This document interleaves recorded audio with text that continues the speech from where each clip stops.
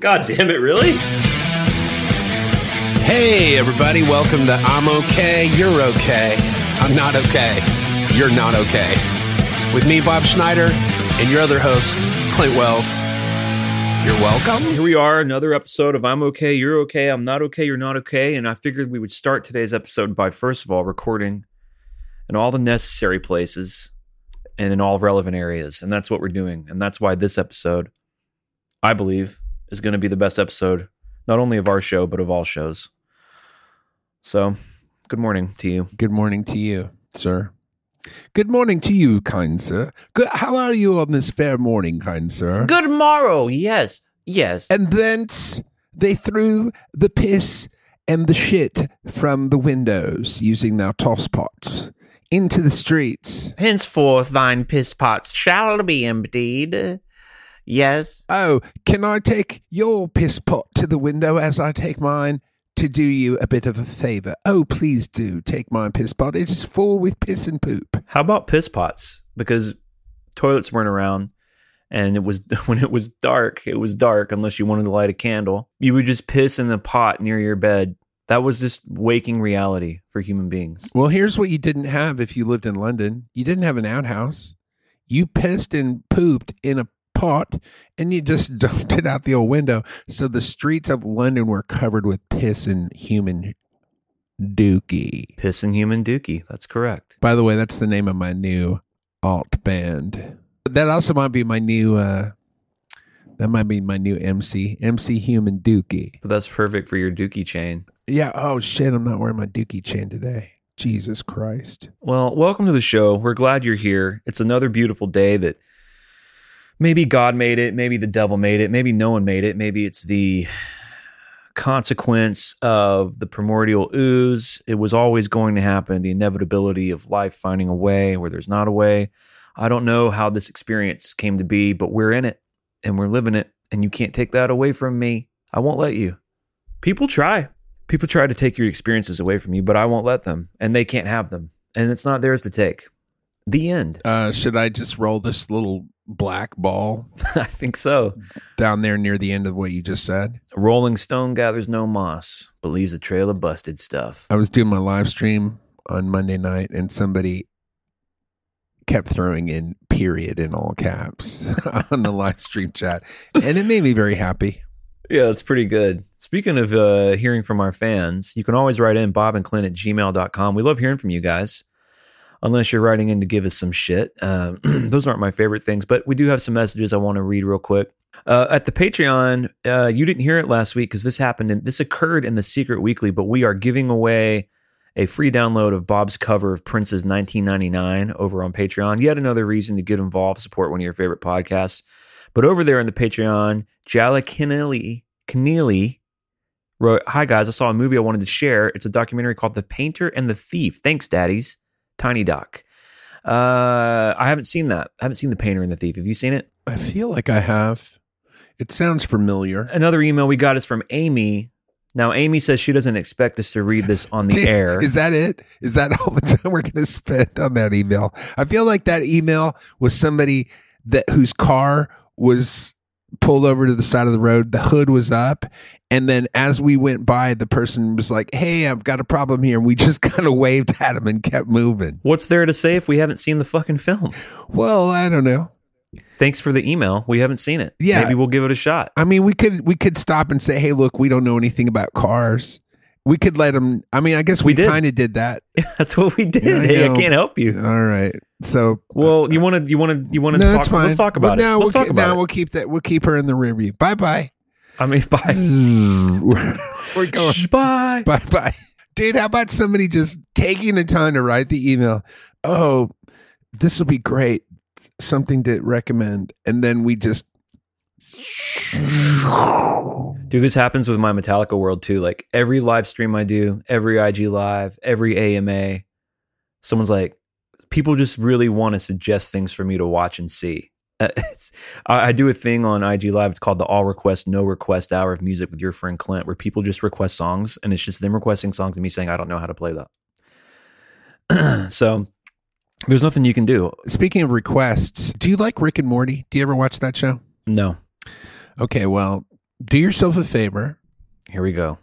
Do yourself a favor, dude. Do you think I don't watch it because I haven't had someone tell me I should watch it? Is that why you think I don't watch it? Here's why I know somebody has told you to watch it, because Rick and Morty is the number one show for males between the ages of 18 and 35. Between the ages of 18 and 35, there's no show that's more popular than Rick and Morty. And I know What a scathing indictment. that you know some dudes that are in that age bracket, and if they're not in that age bracket, they're just outside of it, like me. Just outside. They're just I mean, when I say I'm just outside that 18 to 35, I mean you couldn't fucking squeeze a penny between where I'm at age-wise and that 35. You couldn't squeeze a penny. I watched like one episode and it's just too much. It's just too much. I don't enjoy. I like slow burn stuff that would bore the people you're talking about. I like the king of comedy. You think anyone who likes Rick and Morty could handle 10 minutes of fucking Seven Samurai? And I'm not saying I'm better or smarter or more cultured or anything, although I am. All right. Well, I'm saying- gonna name one person who's seen both Seven Samurai and all of the Rick and Mortys twice. Is his name Bishnitty Schnishnins? His name is Vishnu Schneid's Schnitteranamai. Here's what I know about you, and here's what I'm thinking. I thought about this leaving the dentist today. This was on my mind for the entire 30 minutes. I'm at a place in life, and I don't know why. I don't know why this is happening to me. But the color and the taste and the joy of life has been slowly sucked out of my world. So the idea of like watching something and being excited is gone. Now, I don't know if it's gone forever.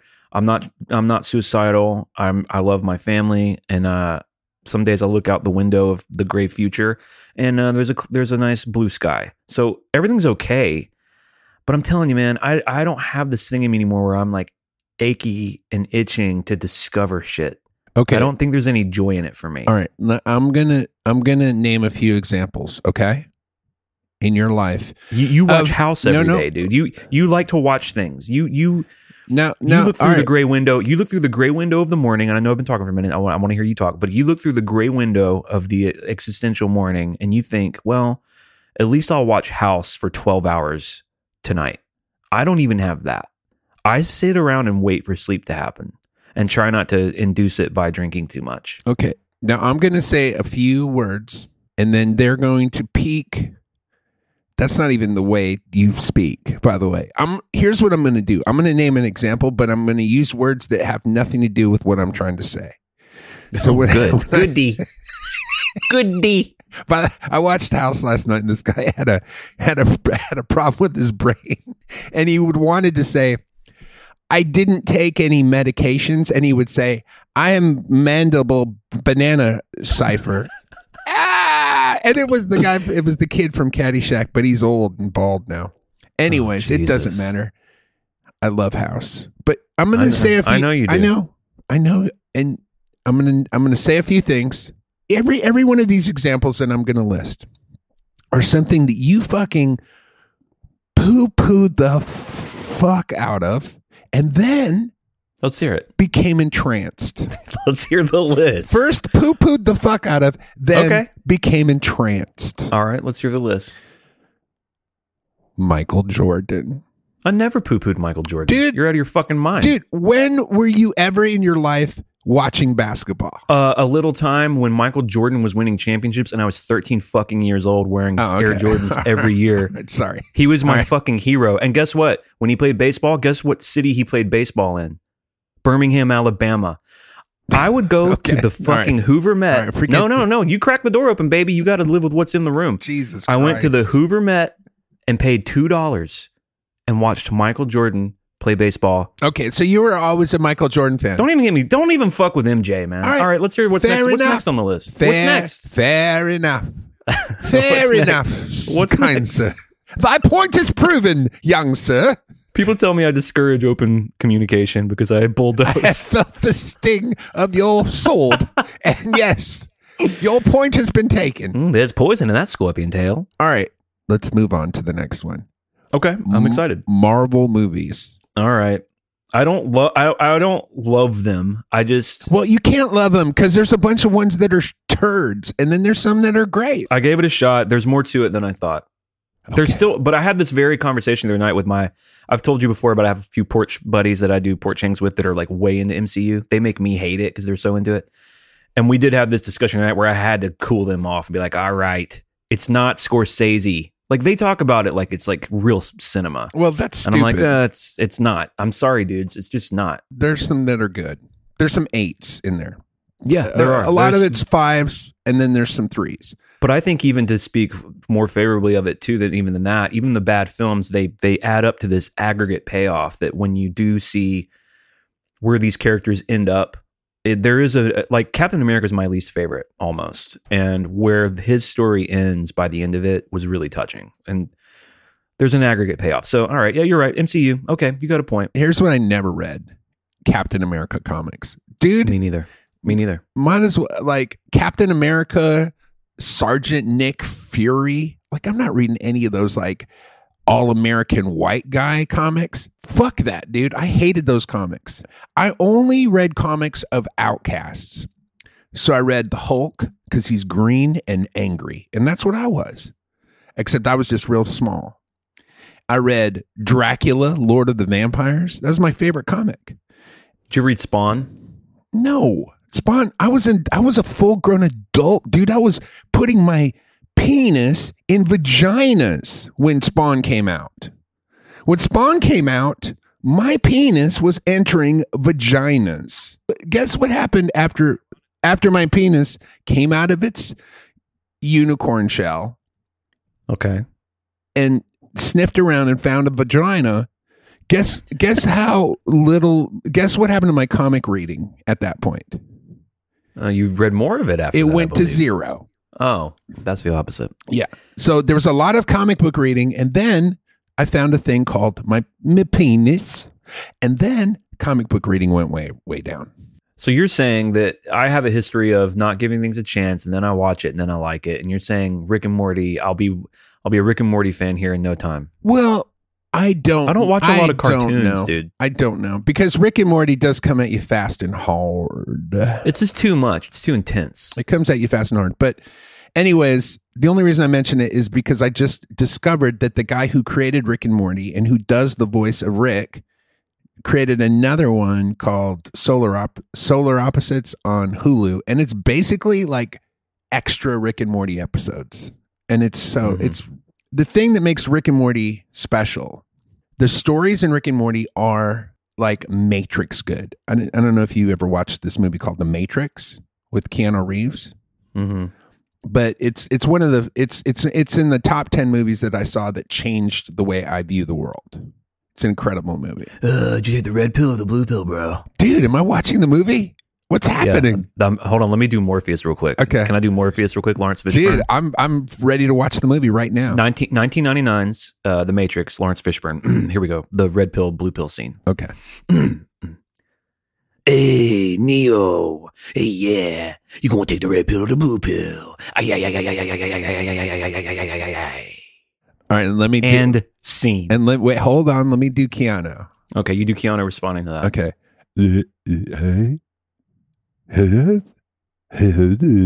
End scene. I can't build a new world for you, Neo. I can only show you the world behind that closed eyes that you have now. My name is Morpheus. Did the spoon bend you? Or did you bend the goddamn motherfucking spoon? Dude, where's Clint Wells? I study acting. Because for a second there, I was like, that is the most handsome I've ever seen Lawrence Fishburne look in my life. And then I realized, I'm looking at Clint Wells. Yeah. Well, I'll take even that though the voice, it was 1999, and I'm like, I'm partying like it's 1999 on this podcast. One of the only movies I've ever paid the $17 for, and then about 20 minutes into the movie theater experience, left because the movie was so atrocious that I thought I'd rather just leave. It's worth it to spend the money and leave now. Are you talking about The Matrix? That was The Matrix 3. Oh, Jesus. Yeah, Walked out. It got bad.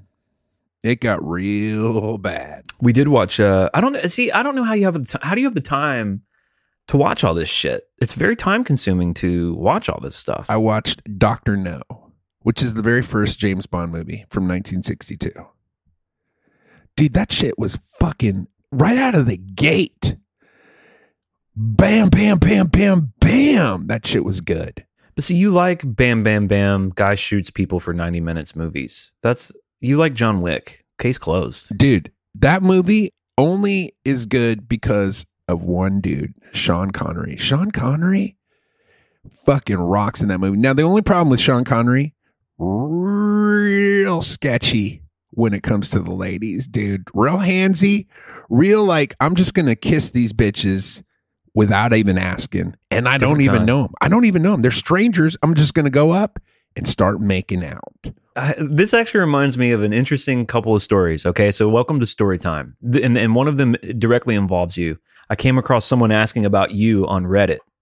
So I'll get to that. But a friend of mine saw Dave Matthews probably the year before you toured with him. He was playing clubs. 1994, right before Under the Table and Dreaming broke out or whatever. And he was in a club in Birmingham. And the only way to get through, we've played these venues before. The only way to get out sometimes, you have to walk through the crowd. Right. There's no back room or anything. Those are like the most horribly engineered clubs of all time. I know the club in Burlington where you have to walk. I'm talking about Birmingham. Oh, Alabama. Birmingham. Oh, Jesus Christ. Are you talking about, what's that place called? It was called the Hippodrome, is what it was called. Okay. But it's been a lot of things. It's right in 5 Points. If anyone's been to Birmingham, there's a area of downtown, like most towns that have 5 points where 5 roads intersect. Blah blah blah. So there's a club down there, and he said that, super packed. They were about to blow up, but they were in a van playing a club, and when they got done, they had to put their instruments down and walk through the crowd to get out. And that Dave Matthews, walking through the crowd, grabbed my friend's girlfriend and just kissed her, laid a big kiss on her. And I'm like, well, how'd you feel about that? Because you know me, when I come to that world, I'm like, well, I like Dave Matthews, but now he must die. But he was like, man, well, first of all, it happened fast. Second of all, it was kind of just cool. I was like, well, what'd she think about that? He was like, she fucking loved it.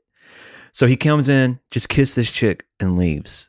And that is a story from a time that will never happen again. Because imagine if that happened now. Oh my God. So here's the thing, dude. That shit happens. It's just, that was a young Dave Matthews stepping off the stage, so nobody cared. He wasn't an ogre.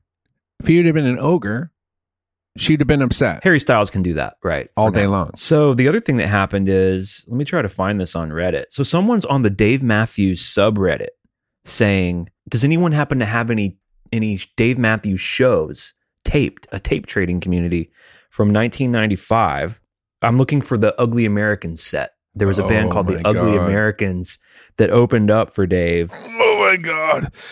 I hope nobody has that. Well, so, and like tape trading is a huge deal in the Dave Matthews Band world.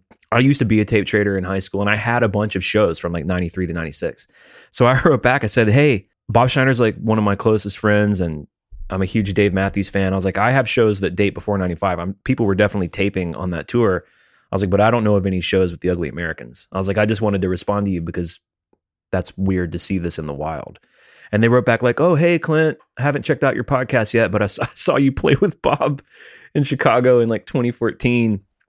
But I thought that was interesting to see that people were looking for that era of you touring. Have I ever told you that? I mean, there's many Dave Matthews stories, but have I ever told you that story about opening one of those Dave Matthews shows where I'm sitting in the audience? No. So, all right, let me just I'll try to make it quick. So, I like story time. So 95 was the year I quit drinking. There's a reason I quit drinking. I was drinking too much. So we did 2.5 months of the Dave Matthews tour, opening up for them with Ugly Americans. It was us, Ugly Americans, and Big Hit Todd, or Dave, Big Hit Todd, and us.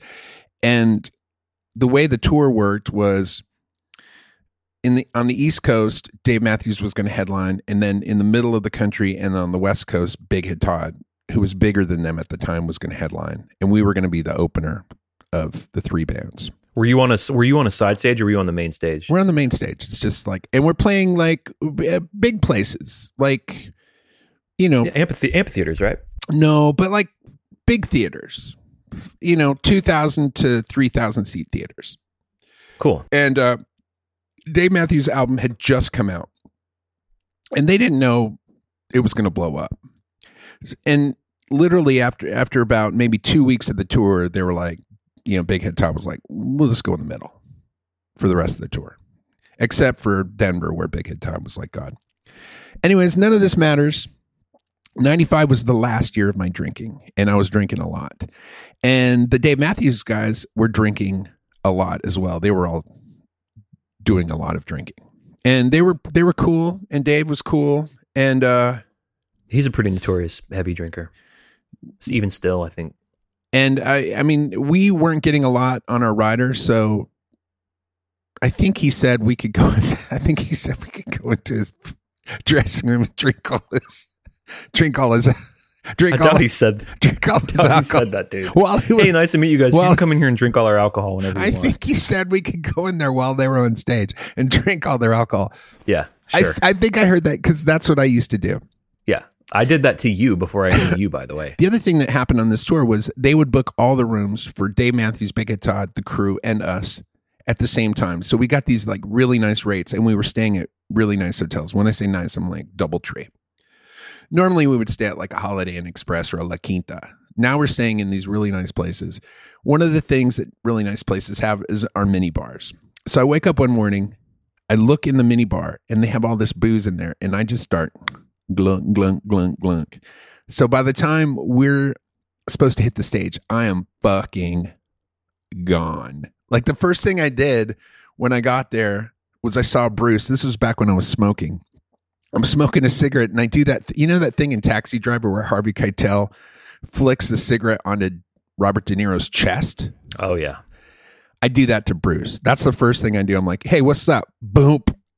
Wow. Right off his chest. Then we go on stage, and the first thing I do is jump off stage with the mic and go into the audience. Now, there's not a lot of people in the audience. There's probably only 100 people in the audience, and it's like a 2,000 seat theater. So there's not, but people are coming in.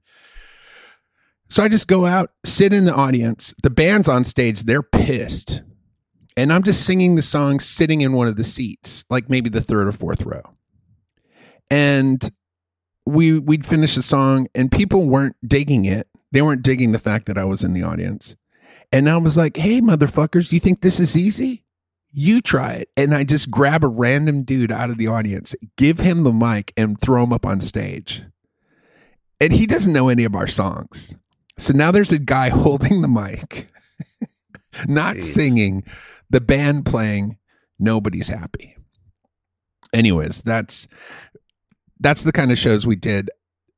After the show, there was some guy that reviewed the show and said it was the worst thing he'd ever seen. He was like, of your set? Yeah, he was like, Big Head Todd was great. Dave Matthews, brought the house down, but the opening band, Ugly Americans, worst band I've ever seen. Anyways, shortly thereafter, I quit drinking. Thank God. The story that I like that you tell about that time is that you were like hanging out with a guitar backstage, and you were kind of doing the thing you do where you were kind of like making shit up, which you're really great at that. And you were kind of flexing that muscle a little bit. And Dave Matthews kind of came in and was like, oh, what's going on? And you were like, hey, Dave. And you were like playing like, kind of the 2-chord jam that you do sometimes. All right. Well, let me tell this story. I'm backstage. I'm in Dave's dressing room, which is where we would end up because they had all the booze. And Dave had a guitar, and he's playing, and he's a great guitar player. Yeah. He's also from South Africa. And so he has all these different weird South African melodies in his head. And like polyrhythms. Polyrhythms and all this stuff. So he's just coming at it from this different place. I'm coming at everything from like a straight up US sort of blues sort of musical mentality. So anyways, he's playing something, and I'm like, oh, that's pretty cool. Can I, should we jam? Should I sing something over it? He's like, yeah, man, go ahead. So he's like, doing his thing. And I'm like, hey, I got a fucking, head full of confetti, doing my thing. And it's just not great. And he's like, oh, that's great. And he's so nice. Dude, that's really cool. I really like it. I was kind of hearing this. And dude, he starts singing this fucking melody. This had nothing to do with what he's playing, and it totally makes sense. And it fits together like God's goddamn Rubik's Cube. And I just looked at him and I was like, this motherfucker's from a different planet. And it really was the first time on that tour where it clicked, where I was like, oh, this guy is doing something. Like, this dude's next level good. Because I always get caught up in like lyrics and stuff. And I was like looking at his lyrics. And I was like, the lyrics aren't that great. But the lyrics aren't that bad. Yeah, they're pretty good. But what he's doing melodically and what that sound, what that band was doing as a total group was really next level. And I was really not paying attention to that. And really what he did, even beyond all of that, and really the reason he's as successful as he is he did this thing where he just wanted to make sure that everybody had a good time all the time in every aspect of his life. So whether he was backstage, whether he was on stage, I mean, after the show, I would watch him go out and for hours he would sign people's shit, but he wouldn't just sign Dave Matthews and then go to the next one. He would sit there, talk to them. He would write a poem. He would draw a picture on their shirt. Like, he would spend 2 or 3 minutes with somebody and there'd be 100 people waiting to talk to him. And he would spend that time, and every single person that he came in contact with, including me, has spent the rest of their lives going, oh, Dave Matthews is like the nicest, coolest guy in the world. They've bought all his stuff. They come to see all his concerts, and it's no secret why he's so, successful. I think that worked for him for a really, really long time. He's one of those bands where his fans hate him now. It's like there's a few bands, okay? There's like Kiss, there's Metallica has this a little bit, but there are a few bands where their audience grew up a little bit, and then their audience will always demand that artist be who the artist was when they were in college or whatever, and they'll never forgive them for not being that. And I will say, Dave Matthews has crossed over into that. He can't really do anything right anymore. If he plays the old good stuff, people complain. When he puts out new records, people think they're all bad, which I think they're pretty good. When he doesn't perform at the level that he performed at when he was 30, he gets criticized. I mean, his diehards just turned on him. It's weird how some bands do that. Tool's a band where no one does that. They could go 13 years without making a record and people get annoyed, but when the new record comes out, everyone's like, yes. But Dave's one of those guys where he's just endlessly on the like message boards and like in the little fan communities that I sort of lurk in, he's just endlessly fucking berated by the people who claim to love his shit the most. Well, I mean, I don't know. I don't follow his career at all. But this is what I know about those guys. They just keep putting out new music.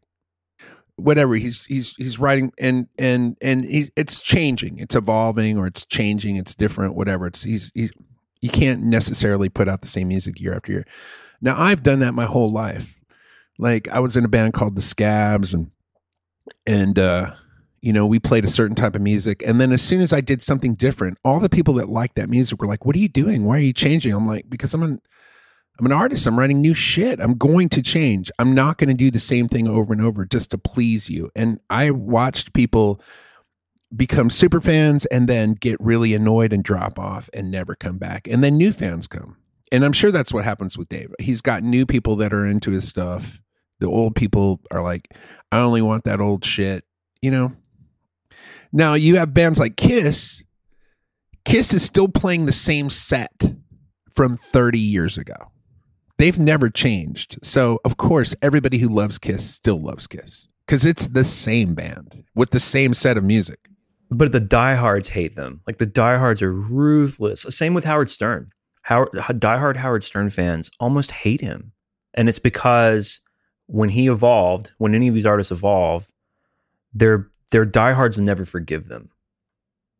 They're not going to leave them, but they also will never forgive them. Anyway, we got to go. Maybe we can continue this in the secret with you. There's an interesting psychology, or maybe we'll pick this up on next week's episode. But we do appreciate you out there. You can leave us a positive. Go leave the positive review. It only takes a second. Go to iTunes, clickety-clack your way over there, and just say, hey, I like this podcast. I know. Thanks, here's the deal. It's a pain in the ass. I've never left a review in my life. Now, if I was listening to this podcast, would I leave a review? Because I'm a fucking got all that BDE like you do, hair listener?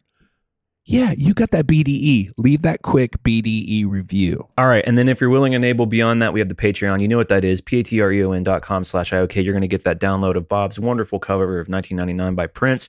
We do have to go now to the Secret Weekly. It's another thing you get access to is we camp out for 5 to 10 minutes after every episode where we talk about some deep, dark, murky shit that we can't talk about on the regular IOK programming. So it's not safe for anyone. No. What we safe for do work. on the- It's not safe for work. It's not safe for the home. It's not safe for goddamn space. It's not safe for vacation. It's not safe for underground. No. It's not safe for overground. So we're going to go there now. We appreciate you all out there. Take care of yourselves. See you next week. Peace. Peace.